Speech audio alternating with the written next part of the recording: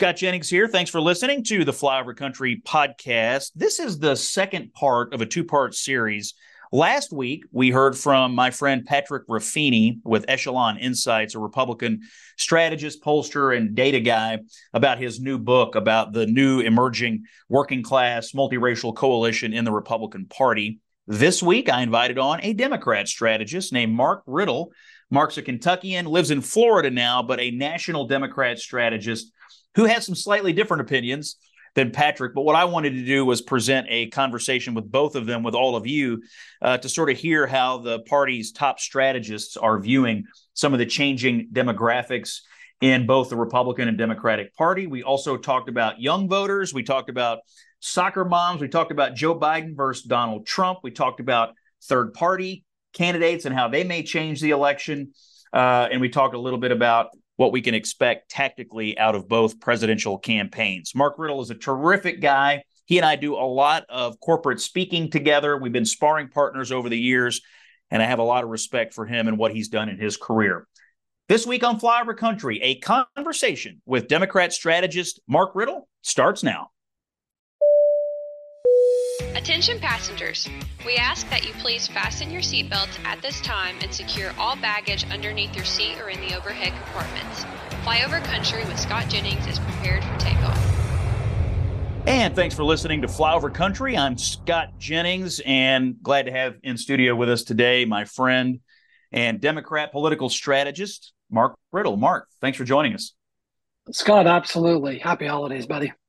Happy holidays to you. Mark and I have been spending some time together this year. We've done a few panel discussions. We've become semi-frequent sparring partners on the speaking circuit. And I just have to say, Mark, while you're on here and not while I'm recording by myself, that I really do respect your career and your perspective, and have listened to you over the years and have had a lot of respect for your insights, which is why I wanted to bring you on the podcast this week. So this is a second conversation of a two-part series. Last week, I talked with Patrick Ruffini, who's a Republican pollster and data analytics strategist. And really, we talked about his book, which is the changing nature of the Republican Party and this blue-collar, multiracial, working-class influx that's going into the party and changing the party. And I wanted to have you on to sort of talk about the other side of the equation and whether you, with all of your years of experience dealing with electing Democrats, see any kind of comparable shifting. And so I think that's where I'm going to start.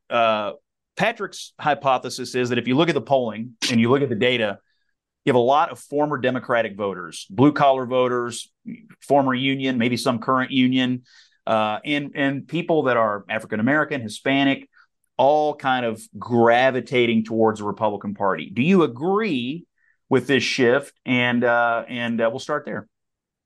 First, Scott, thank you. And thank you for the kind words. And I'm a huge fan of yours. And I know you have a tough job day in, day out on CNN. So I always enjoy watching you on there. There's a lot of conversation right now about the different, long-term shifts, short-term shifts, or whatnot. I tend to look at elections, and a few weeks ago there was an election, and Democrats did very well up and down the ballot. We've gotten the popular vote in the last 3 or 4 presidential races, and even in the race we lost in Mississippi, Mr. Presley got 97% of the black vote. So I'm not seeing what is being spun out there in election results. I do think there are certainly are some changes. I think Trump has done some of that. I think the biggest change over the last 3 or 4 years has been what was traditionally the battleground. Women has changed, and they're voting much more Democratic, primarily over some of these extremism issues that we've talked a lot about on our panels. And then obviously, I think Dobbs hypercharged that. So not only do you have soccer moms, but now you have their daughters. And I think that has been kind of the biggest shift over the last few years. But you agree, I would assume, that really the predictive attributes right now I mean, certainly gender, as you've just explained, but also college degrees. I mean, I think what you're describing, suburban shifts, like, I mean, you've got college educated, white collar type suburban voters. I agree with you. They voted for Bush. They voted for Romney. They started to gravitate away from Trump and towards Democrats in 18, 20, and 22. If you look at the 23 results in Kentucky, the collars around Louisville and Lexington, certainly Bashir got some of those people. I guess the real question for the Republicans is, how do you get them back? And can Donald Trump ever get them back? And sort of, is it possible for Joe Biden to hold on to these folks? Because I get the sense they're not all that happy with him, but I guess the enduring strategic question is, could they be unhappy with him, but more afraid of something else and stick with something? That's what happened in the midterm in 22. You saw these kinds of voters stick with something they didn't like. I've not seen any indication in polling that what I would consider kind of suburbia, particularly what we were talking about in and around suburban women, have moved off of Joe Biden.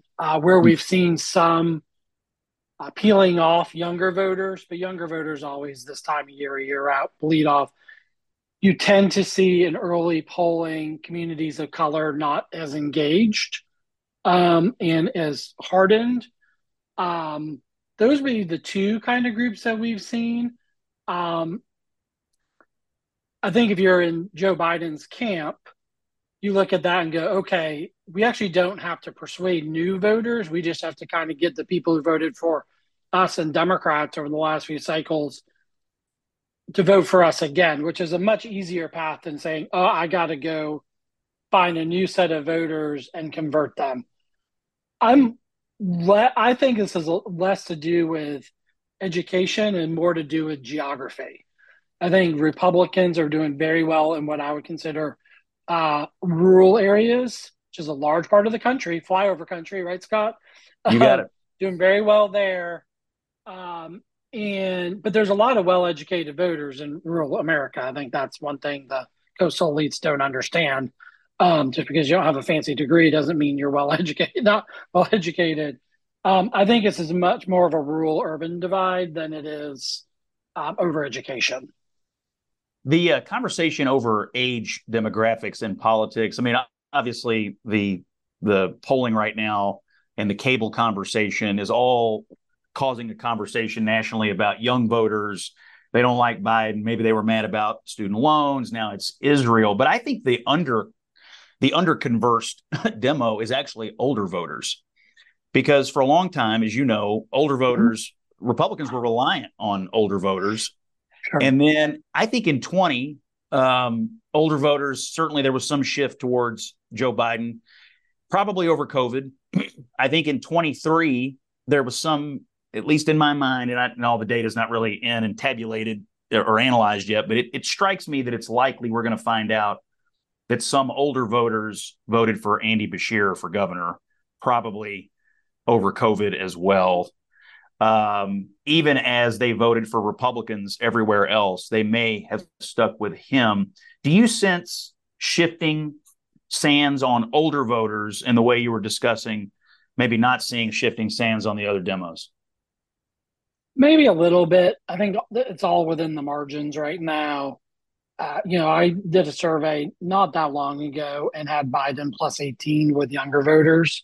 It's about 5 points off. But when you kind of dig into the guts of things, which obviously in your day-to-day business, you look at a lot of this stuff, half getting back in a few messages, they kind of migrate right back to, the Democrat. It doesn't mean this is going to last, right? I mean, I would say both of our bookshelves are littered with theories from pollsters about long-term demographics, and every 4 years it changes or so. But I think, yes, Biden's probably a little more comfortable to some older folks.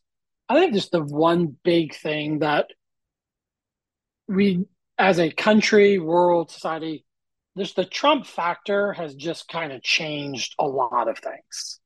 And I think, as we head into next year, I just don't know if the rules of normal politics apply to Trump, both good and bad. And so, as I said in our great panel in Kentucky, I think for Democrats or left leaning folks, Trump is a threat to like the world order and democracy and freedom and everything. And that is going to be much more of the motivating vote than a singular politician. And Trump, to his credit, he has the ability to churn out his voters that don't seem to be turning out in these other elections, be it the specials that Democrats have won, be it just a few weeks ago all over the country. Trump is such a big piece of the political pie right now.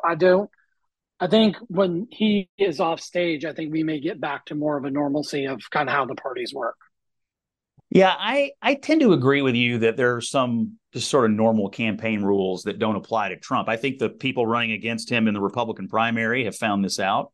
Yep. I mean, there's been reporting about some of the super PACs supporting the other candidates, sort of concluding that television advertising, for example, is totally ineffective against Donald Trump. So they pulled it down. I think Tim Scott's group and also the DeSantis group both kind of came to the same conclusion. But I also think the same could be true of Biden. In some of my work over the last few months, I often ask crowds, is there a single television ad or a single piece of information that you might learn from a TV ad that would change your opinion, good or bad, about Joe Biden? And no one ever says yes. Trump and Biden are going to be the two most well-defined opponents for the presidency in the history of the country. And so, if you're running attack ads against Trump, probably plinks off of them. If you're running attack ads against Biden, possibly the same. But I'm wondering if you think maybe the same will be true for positive ads. Can you actually change an opinion from negative to positive with some sort of, the Biden folks tried to do this on Bidenomics and spent a fair amount on it. It doesn't appear to have worked. I think this is true of negative ads. What's your view of whether they could use positive advertising here to pull people in? Listen, I think this is going to be an unusual election, and let's just assume both Biden and Trump are the party nominees. It is really a referendum on both of them. Generally, as you just stated, an incumbent, it's a referendum on them, and you have a challenger, and you're either hiring or firing basically that incumbent. But you have a referendum on both of these gentlemen at this point. And so, I'm not sure the advertising in a traditional way are going to move folks. I think you're going to see hyper-focused micro-targeting, talking to people who may be softer, as not as engaged. In 2020, for example, Scott, our organization, Future Majority, we ran one of the largest youth programs in the country. Never mentioned Joe Biden's name once, right? What we did was focus on the voter being the hero of the story, not the politician. Mm-hmm. And that we saw huge motivating results from that. And so, I'm not sure the traditional, nobody's going to watch a television ad and go, that was really interesting. Yeah. I'm going to change my mind. And like we've talked about, I don't think Trump has gained one more vote since he has been back on stage, right? I just don't see it anywhere. Question is, will Democrats turn out for Biden and the rest of the ticket? There's still some question mark on that. But by and large, he did win by 7 million more votes last time, had a pretty convincing electoral win despite Trump's spin on it. And I don't think a whole lot's going to change. I think you're going to see the battlegrounds pretty similar. I think you're going to see the margins pretty similar. I think we know who we have to get out to vote. We're actually pretty good at that. I think we have a lot of money to be able to do that. And so I feel like right now that we probably have a little bit of an advantage going into the election year. But listen, we got two old guys running, and who knows? So safe to say you don't necessarily share my CNN colleagues, David Axelrod's pessimistic assessment of Joe Biden at the moment? Listen, David is very, very smart. But no, I do not agree with him. Listen, if you look at today's numbers, you'd be a little like, oh, this isn't good. But you have to be able to separate out, I think. This is why polling is basically an indicator, but not the, final result, hey, much like Florida State fans found out this week, right? That's right. Being in the top four doesn't mean you get to go to the show. Joe That's right. Biden's going to be the nominee. He's been a good president for at least people who share that perspective. And the opponent is Donald Trump. Listen, if they somehow can figure out Nikki Haley or one of the other people, which doesn't look like it's going to happen, then yeah, it may be a different conversation. But let's also remember Mr. Axelrod was not really a supporter of Biden for a lot of years. When he ran, I guess in 2019, he really wasn't there either. So, people can have their opinions. That's fine. There's a debate going on right now among Republicans, but I've heard some journalists now debating it about whether Trump is actually the best or worst nominee for the Republican Party. I think for the most of this primary, so the operating theory of the political media was, oh, he's the worst because anybody younger without baggage would present a much tougher challenge for Biden. I was listening to a chat the other day with Dave Katniss from McClatchy, and he was debating this with himself. And his theory was Trump's actually the best because his base is stickier, but mostly because if he doesn't get the nomination, his theory was that he would either go third party or at least encourage his people to sit it out, to punish the Republicans, not wanting another Republican to succeed where he had failed. What's your view of that? I certainly argued on TV a fair amount that a younger nominee, just on the age issue, would present a problem for Biden. But Katniss made me stop and think about whether I was right or wrong. I think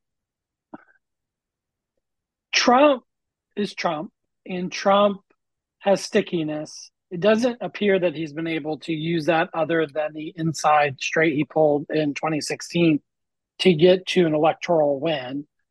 The Republicans haven't really won much since then either. So I don't, it's a very strange, when we look at him like, we don't understand what is going on in the Republican Party with relating to Trump.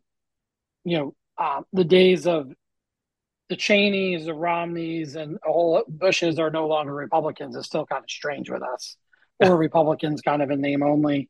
Listen, I think if what's strange for me is having worked for all those people you just mentioned, the idea that those people are now heroes to Democrats when you were trying to throw us all in jail back in the day. That's right. It's sort of a funny thing to me. if Lynn Cheney decided to run as the Democratic president, we'd be like, yes. And then we'd be like, oh, geez, what did we just do? So, no, it is very strange. Listen, I think there's an argument to it. I think if you're looking at the environment going in, then Trump projects strength, right? And there's some chaos in the world. Trump, sells himself as a successful businessman, and we know through voters tend to like that. If the economy is, shaky and obviously prices have been up, and we could argue those sorts of things. But, people may go, oh, I remember things were good under him. He knows how to put on a show. There'll be a few debates. But by and large, I don't think really things have really changed that much since the last election.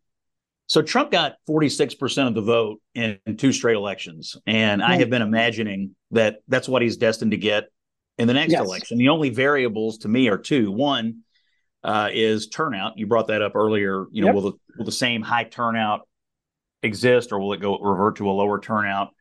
And who are those people? And 2, these third party candidates, which is what I want to ask you about next. Ballot access is obviously more difficult than people realize in a lot of states. Do you feel like the Biden camp is taking the third party threat seriously? I mean, my presumption is that any state with viable, credible third party options are going to present something of a challenge for him, maybe a little for Trump, but mostly for Biden. You agree or disagree? I agree with it. I think Kennedy is the biggest obstacle, Scott, just because he's got a famous, apparently Democratic last name. West, the Oppo book seems to be growing on this guy every day. I just don't think he's a credible third-party alternative right now. Jill Stein, I think Democrats kind of saw through that last time she ran. I think what at least our research shows is plus the courts,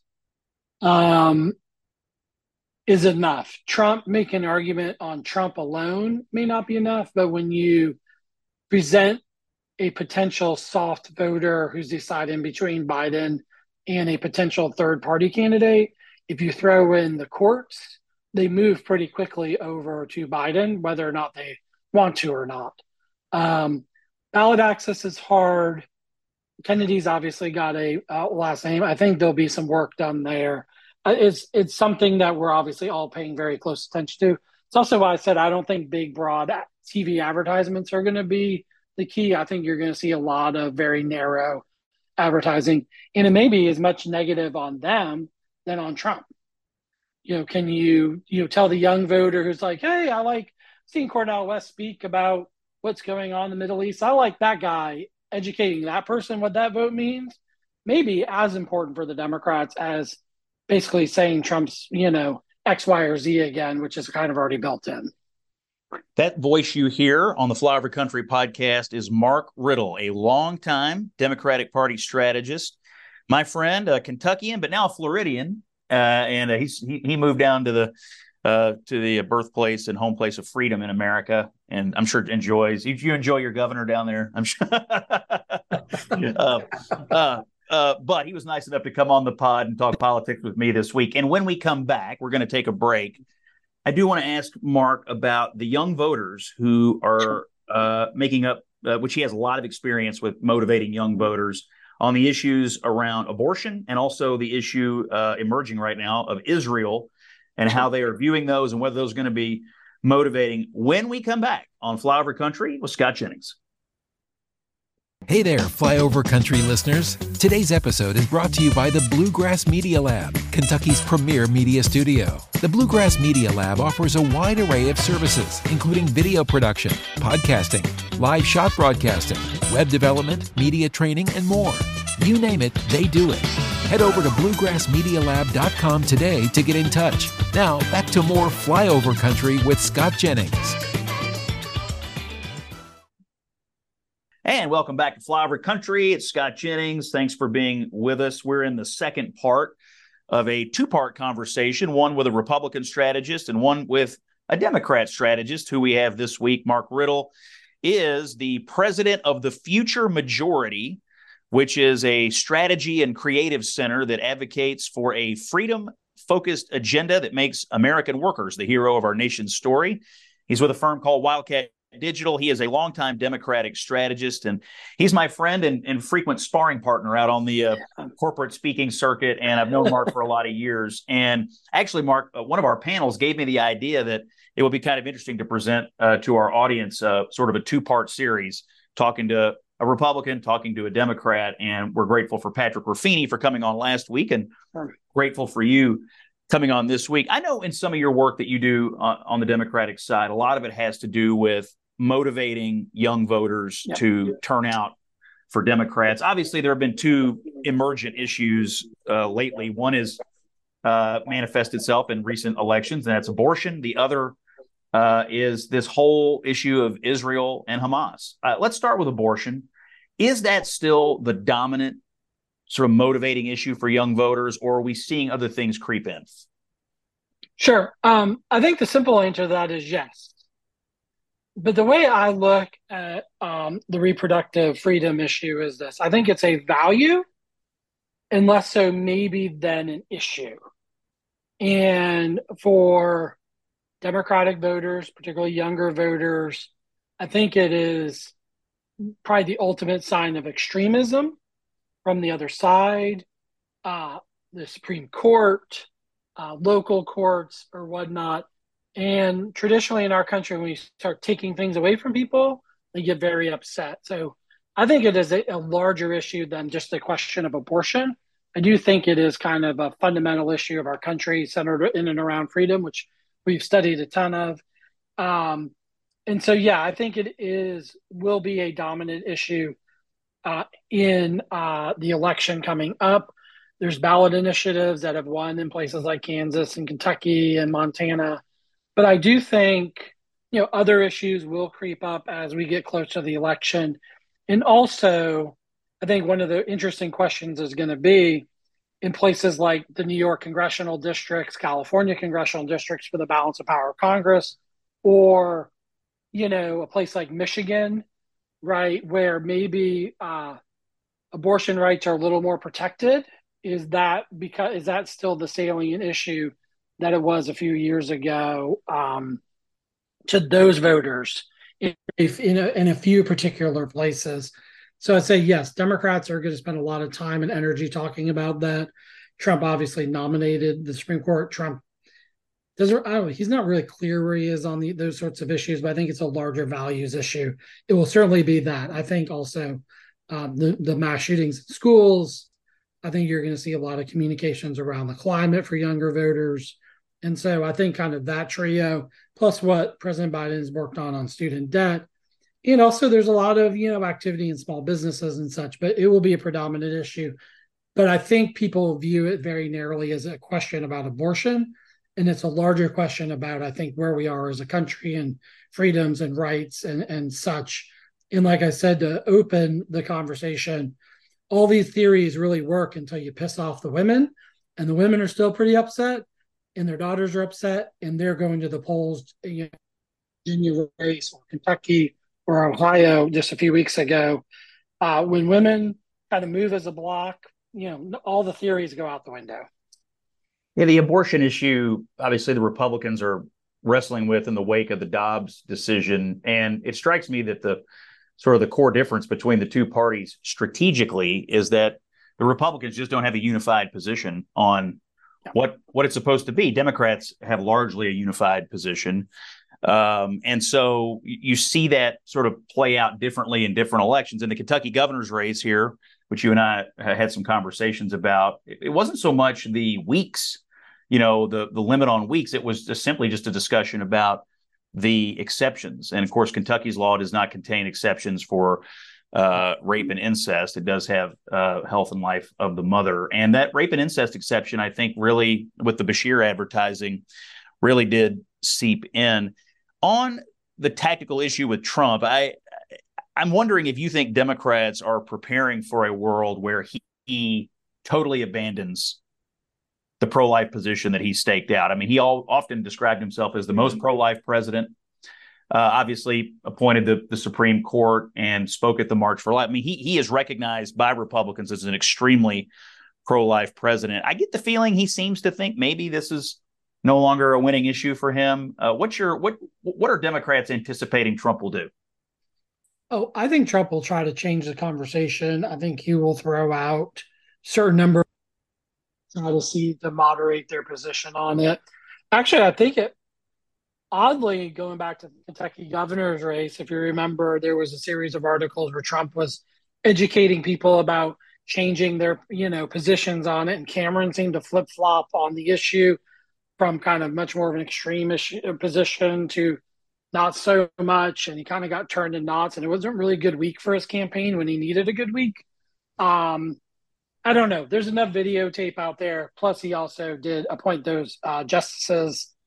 I think he can say it goes back to the larger question that you asked earlier, Scott, which I think is the right one. Does it really matter what he says or not say? I mean, he's kind of defined. Yeah. It doesn't really matter what Joe Biden says or doesn't say. He's kind of defined. I think these things will be argued around the edges, but I think if you're talking about younger voters, the threat is there. Look at Florida, which you mentioned, where I live now, 6 weeks, right? Like there's a big battle internally in the Republican Party over this. It used to be the Democrats. We'd argue over weeks, a month, this and that in weird terms. The script has been flipped on this. I feel like we've got the advantage on this issue. My hope as an American, frankly, as a citizen, is both sides after this election can come together, figure out, a set of rules, right? So we're not making people fly to different states or you'd be put in jail for something done in one state and not another. I think there needs to be a larger conversation, maybe, so we can resolve this issue moving forward. But it could also resolve itself. I mean, we Democrats could keep on winning, and the courts will change over time and may moderate itself through a court case again. Let me stay with younger voters, but shift issue topics to this emerging activism around the Israel-Hamas war. Obviously, a lot has been made of younger voters not agreeing with Joe Biden in his pro-Israeli statements. We have seen some waffling from Biden and some softening of the rhetoric on Israel from when it started to this past, few days. Where do you think this issue ranks in? I mean, obviously it's hot right now, but we're still 11 months from the election. And is this going to become a dominant sort of benchmark issue for younger voters, or do you see it coming and going? Yeah, needless to say, anything in that part of the world is coming. And these particular sets of issues are global issues. My take on it so far is if you're upset with Joe Biden on this issue, where are you going to go? I mean, Donald Trump's first act, if I remember, was a Muslim ban. I think he actually doubled down on that the other day. Again, rounding up people. It's not like they have a natural home to go to. Like, oh, this is going to be this, right? There's not a third party candidate running on this. It's not a local election. War is always complicated in the Democratic Party.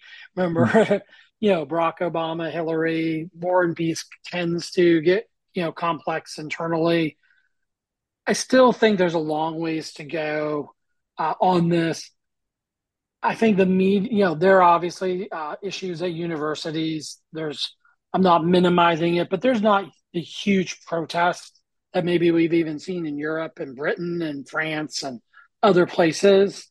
I think we get through the holidays. I think we could take a look at some numbers then and see how this is trending. By and large, I don't think this is going to be a huge electoral issue. I could be wrong because Biden and Trump essentially have the same position. Be strong and be in favor of Israel. I saw I think in the news this morning, Jared Kushner had dinner in New York with the Qatari foreign minister and a bunch of Jewish businessmen. There's not a differentiator really, I think, between either of them at this point. Remember, Bibi was Trump's best friend until he said Biden won the election, right? Like, I just don't think there's much daylight between the two individuals in this. And if you're upset, you could stay home, but there's a lot of other things on the ballot.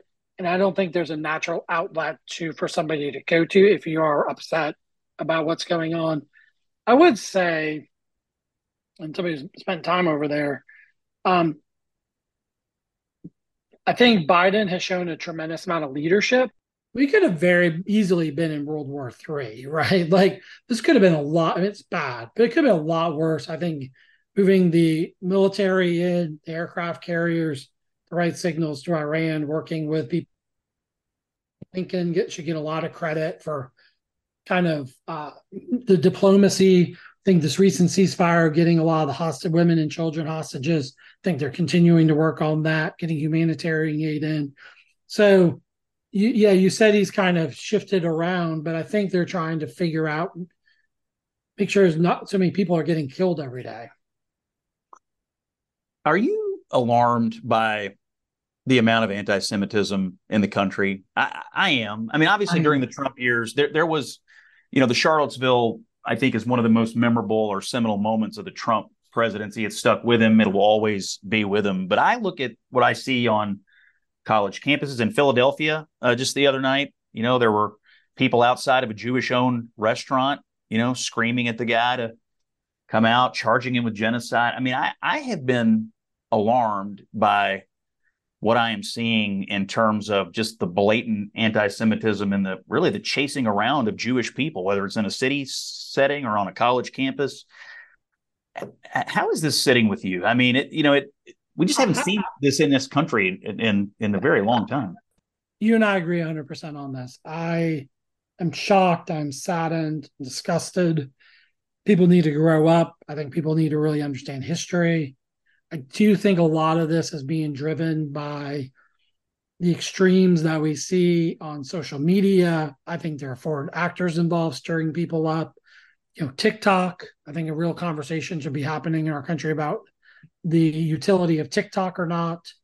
Um, it's just wrong. It's wrong to pick on anybody, frankly. But the anti-Semitism, particularly on campuses, need to stop. Period. End of sentence. I tend to agree with you that TikTok is a disseminator, a rapid disseminator of stupidity or worse all the time. And this, I think a lot of what people are learning about this conflict, or really anything else, especially young people, which you obviously deal with in your consulting business a lot, is coming from TikTok. Do you think the White House should show more leadership on this, or show a little more teeth to TikTok on this and demand, or something further than demand, a clampdown on the dissemination of what is clearly hateful information and misinformation? Yes, I do think the White House should show more leadership. I think there should be congressional hearings over this right now. I think both newly minted Speaker Johnson should hold hearings. I think Senator Schumer should hold hearings. I think this is a national security issue that the Chinese government has one of the largest platforms in our country on a popular app that is disseminating information. I'm not sure. I'm sure you saw the Osama bin Laden video praising, these letters about a week ago. I think a lot of this is being propagated by foreign actors, and people with ill intent. And unfortunately, I don't think people are well educated on this issue at all. And I think this should be investigated. I think there should be clamping down on it. I would be plenty good if we ridded ourselves in our society of things like TikTok, because I think it is not good for young people. They should go read a book instead. Let me bring up a phrase that's come up in some polling, or some phrases, and I want to get your take on the issue of democracy. Democrats have obviously argued that Trump is a danger to democracy. And you look in the polling, the national polling, and you always see it pops as a top issue for Democrats, the defense of democracy, protection of democracy. Lately, I have been noticing that for Republicans or Trump supporters, that defending democracy has also started to creep up as a top issue. Obviously, what it means to one group is different than what it means to the other group. I even saw a few days ago at a Trump event, they had signs at the event printed up that said, Joe Biden, I think it said attacks democracy or something like that. So you can see that for the Trump Republican establishment, that is going to become something that they deal with.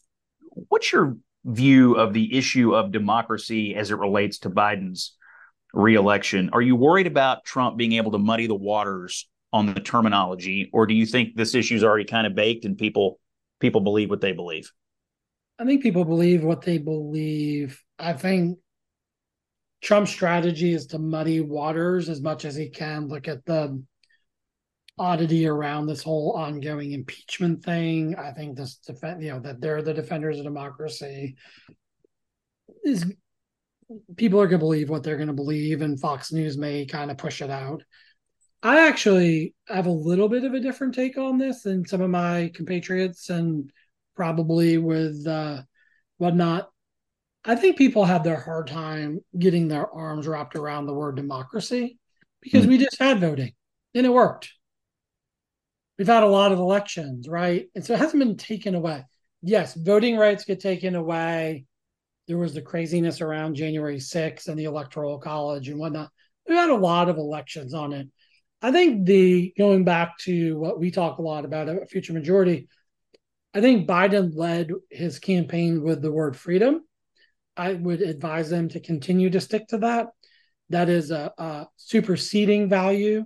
Democracy can be tied into it, but democracy itself as a word, I'm not sure. I know it's popular to talk about, but I think the freedom to vote, have that vote counted, is a bigger, more powerful argument than democracy unto itself. Yeah, I'm imagining that in order to try to change the topic from perhaps shakier terrain like the economy, that the Biden operation will want to talk a lot about this genre of issues. So I'm not surprised to see Trump trying to get in on that conversation. It will be interesting to see how Americans process that. Do you think Democrats are sort of wondering how it can be that someone who was at the center of January 6th could, with less than a year to go before a presidential election, be leading to return to the White House? I mean, I have assumed that Democrats look at these polls and just lose their minds over that. Oh, every minute of every day.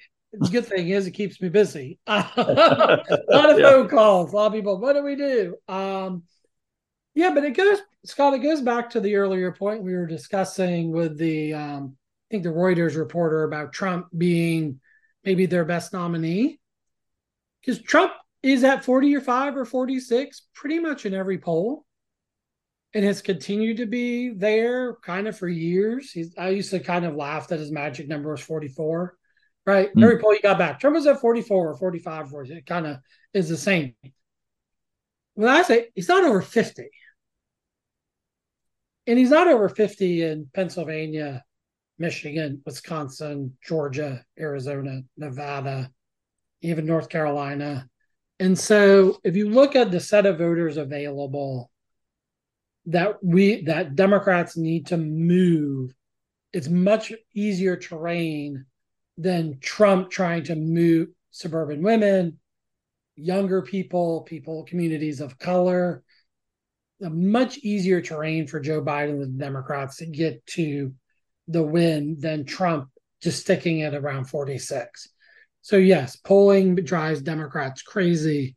If you ask the next few questions in polling, which is what we do a lot, you'll find that the messaging and the terrain are a lot easier on our side to replicate what looks like, kind of round, I guess, Rocky 3 of in 2024. I just, the numbers work out much better.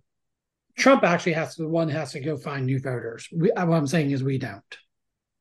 Are you surprised that someone credible did not challenge Joe Biden in the primary? Not surprised at all. Think if Democrats, I often say, what do Democrats have to be upset about? The CHIPS Act, bipartisan bill, infrastructure bill that's been talked about for years and years and years, just fixing stuff, not a partisan issue, right? Got it done. Mitch McConnell, big supporter of, right? We're getting stuff done in Kentucky, broadband, bridges, whatnot. Could debate whether or not, right? It's much more partisan argument over all the investments in clean energy and whatnot. Some of the bipartisan gun legislation. Biden kind of got a lot of big things done when he had the ability to do it with Democrats in office. Some of, I think a big conversation moving forward is going to be the Affordable Care Act. Motivates Democrats, Republicans fired up about it. Not really been a winning issue for Republicans over the years. Trump kind of stuck his finger in the eye of that the other day. No, I'm not surprised at all. I think to many of us, Biden's been a very good president. He has run the country well. And if you're an up-and-comer, incumbency is tough, right? He's raising a lot of money. Everybody's unified. And I think, honestly, if Trump didn't run, I think there'd be a different set of circumstances. I'm not sure Biden would have run if Trump wasn't running. If it was DeSantis, Haley, Scott, others would have probably jumped in. Not sure the president would be like, it's time for me to pass the torch. I think you'd see, Newsom and Whitmer and others, Harris, others in. No disrespect to anybody I didn't mention, but moving along. J.B. Pritzker, don't want to get in trouble with anybody, but I think we'd have had a much different circumstance if Trump hadn't decided to run. I think if you're the president, you're like, I beat him. I can beat him again in the Midwest states. I put together a winning coalition against Trump. I look at the numbers. It looks doable again. Both guys are certainly older than I think a lot of the country is comfortable with. I think they just kind of view it as a round whatever of a old heavyweight fight. I think if Biden hadn't run, I'm not sure what Trump does. I think they kind of need each other in a weird way. Yeah, I've described them as being magnets for each other. Yeah. Trump so badly wants to avenge his loss to Biden. Biden thinks he's the Democrat who exists to keep Trump out of the White House. And so in a lot of ways, they're magnets. Do you believe let me start here. Sure. You think a 0% chance that we could see different nominees, or you think still a 1% chance that either party could do something different? Kind of feels like the end of Dumb and Dumber. So maybe there's a chance, right? Yeah. No, listen, short of a health incident, right? Very real possibility for any human, but older folks particularly on both sides. I mean, Trump, 77, I think. Health incident on either side. Obviously unknown things. But by and large, if things are the status quo with people's health or what politically or whatever, I think it'll be Trump and Biden, yes. All right, if you had to put $20 on it today, will Trump and Biden debate each other next fall? Yes. You think yes? All right. Yes, let's do a quick roundup on the Senate. Republicans feel very good about the chance to pick up the majority. The races in question, West Virginia kind of, I think, came off the board when Manchin retired. You've got Sherrod Brown in Ohio, Tester now in Montana, and maybe some shots in Pennsylvania and Arizona as well. What's your view of the Senate map? And do Democrats really think they could put Texas or Florida on the board? I think the Senate's going to be a coin toss on election night. Obviously, the Senate plays a very important role, particularly with judges. I would agree with you, West Virginia stuff. I think Casey is stronger than people think in Pennsylvania. I think Sherrod Brown is stronger than people think in Ohio. Tester's his own brand in Montana. Feels like Arizona. I think Lake probably wasn't the smartest pickup, for the nominee for Republicans there. I think Rubin, can win. I'm not 100% sure Sinema runs. So I think we've got stronger candidates in tougher states. Math matters, as we've talked a lot about. It's going to be tough. Yep. I think Florida's Chuck Todd will say Florida. I think Rick Scott has never been liked, but he has a lot of resources. And can, Mosqueda Powell put together a statewide campaign? I think is still a question mark, but there'll be some resource put here. The question is the presidential play here or not? Inkling is they probably play in North Carolina instead, just kind of my gut, little head fake. Florida's really expensive. And, Allred is a quality candidate from an NFL football player. You've got kind of two unlikable guys in Cruz and Scott. Doesn't mean they won't win. I think they'll be more competitive than people think. The one thing that our side over the last few cycles have had going for us is the ability to raise large sums of money if something's at stake. And if it comes down to one of those two states and a wink or a nod from somebody says, hey, we're going to go there, make a bet, I think those races will be funded and competitive. Probably still advantage Republicans, I would say, in the Senate, maybe by a seat. But also, we're getting a lot of retirements and a lot of people saying, do I really want to go do this again? So I don't know. There could be some last-minute shuffles. Might be a little early to make a prediction on the House next year. See how the presidential campaign unfolds. But I will ask you about one specific House race, and that is the upcoming special election in Long Island for the Santos seat. Obviously, Republicans and Democrats tossed him, and now we'll have a special. Are you looking at that race as sort of a bellwether type election? You think you're going to see sort of the emerging themes for both parties there? I'm sure they'll have all their best minds on it, turnout strategies, messaging strategies. Do you think we'll learn something about where the country's headed from that race? Republican had it, Biden won it. Is this a bellwether for you? I never particularly think special elections are bellwethers because they don't really have traditional turnouts. So you really kind of have only really motivated people voting. So I've never viewed specials. Frankly, I've never really viewed like these off-year elections as predictors on things. So I think we're all grateful the Santos era is coming to an end, and that sideshow. I think it'll be a competitive race. The Democrats will have a good candidate there. A lot of resources will be spent. I do think for the path to the House, I think you're going to learn some things there, much more so maybe than the presidential, because there are several other New York seats in play. So I think Leader Jeffries and others will be spending more time on this, because I believe a win there for the Democrats parlays in making like the case that some of these other seats in New York are more doable than not. Maybe a better predictor for the House than the presidential. Mark Riddle, Democrat strategist. You've been a great guest. Thanks for being with us on Flyover Country. If you want to get in touch with Mark, you can find him at a firm called Wildcat Digital. He is also the president of Future Majority, which is a Democratic advocacy group that helps to mobilize voters in elections, and he is not a hard man to find. Mark, thank you for being with us. Appreciate our panels and conversations this year, and I'm sure you and I will see each other in the near future. Although we keep seeing each other in Kentucky, I need to make a concerted effort to get down to Florida over the winter. Come down to Florida, Scott. It's always great spending time with you, and I wish you and your family well over the holiday. And make sure the wind doesn't take that ginormous Santa that you all have in front of your house away in one of these storms. Oh yeah, we've got a couple of big inflatables, and I have a constant wind monitoring going on, because when those things catch it just right, they could fly away. One's a chicken, actually. We've got a big Santa chicken, 9 feet tall. So we're excited about that. Mark Riddle, thanks a lot, and thank you all for listening. This is Flyover Country. I'm Scott Jennings. Flyover Country with Scott Jennings is a production of Bluegrass Media Lab, coming to you from the heart of Middle America, Louisville, Kentucky. If you like what you heard, subscribe to Flyover Country on Apple Podcasts, Spotify, or wherever you find your favorite podcast.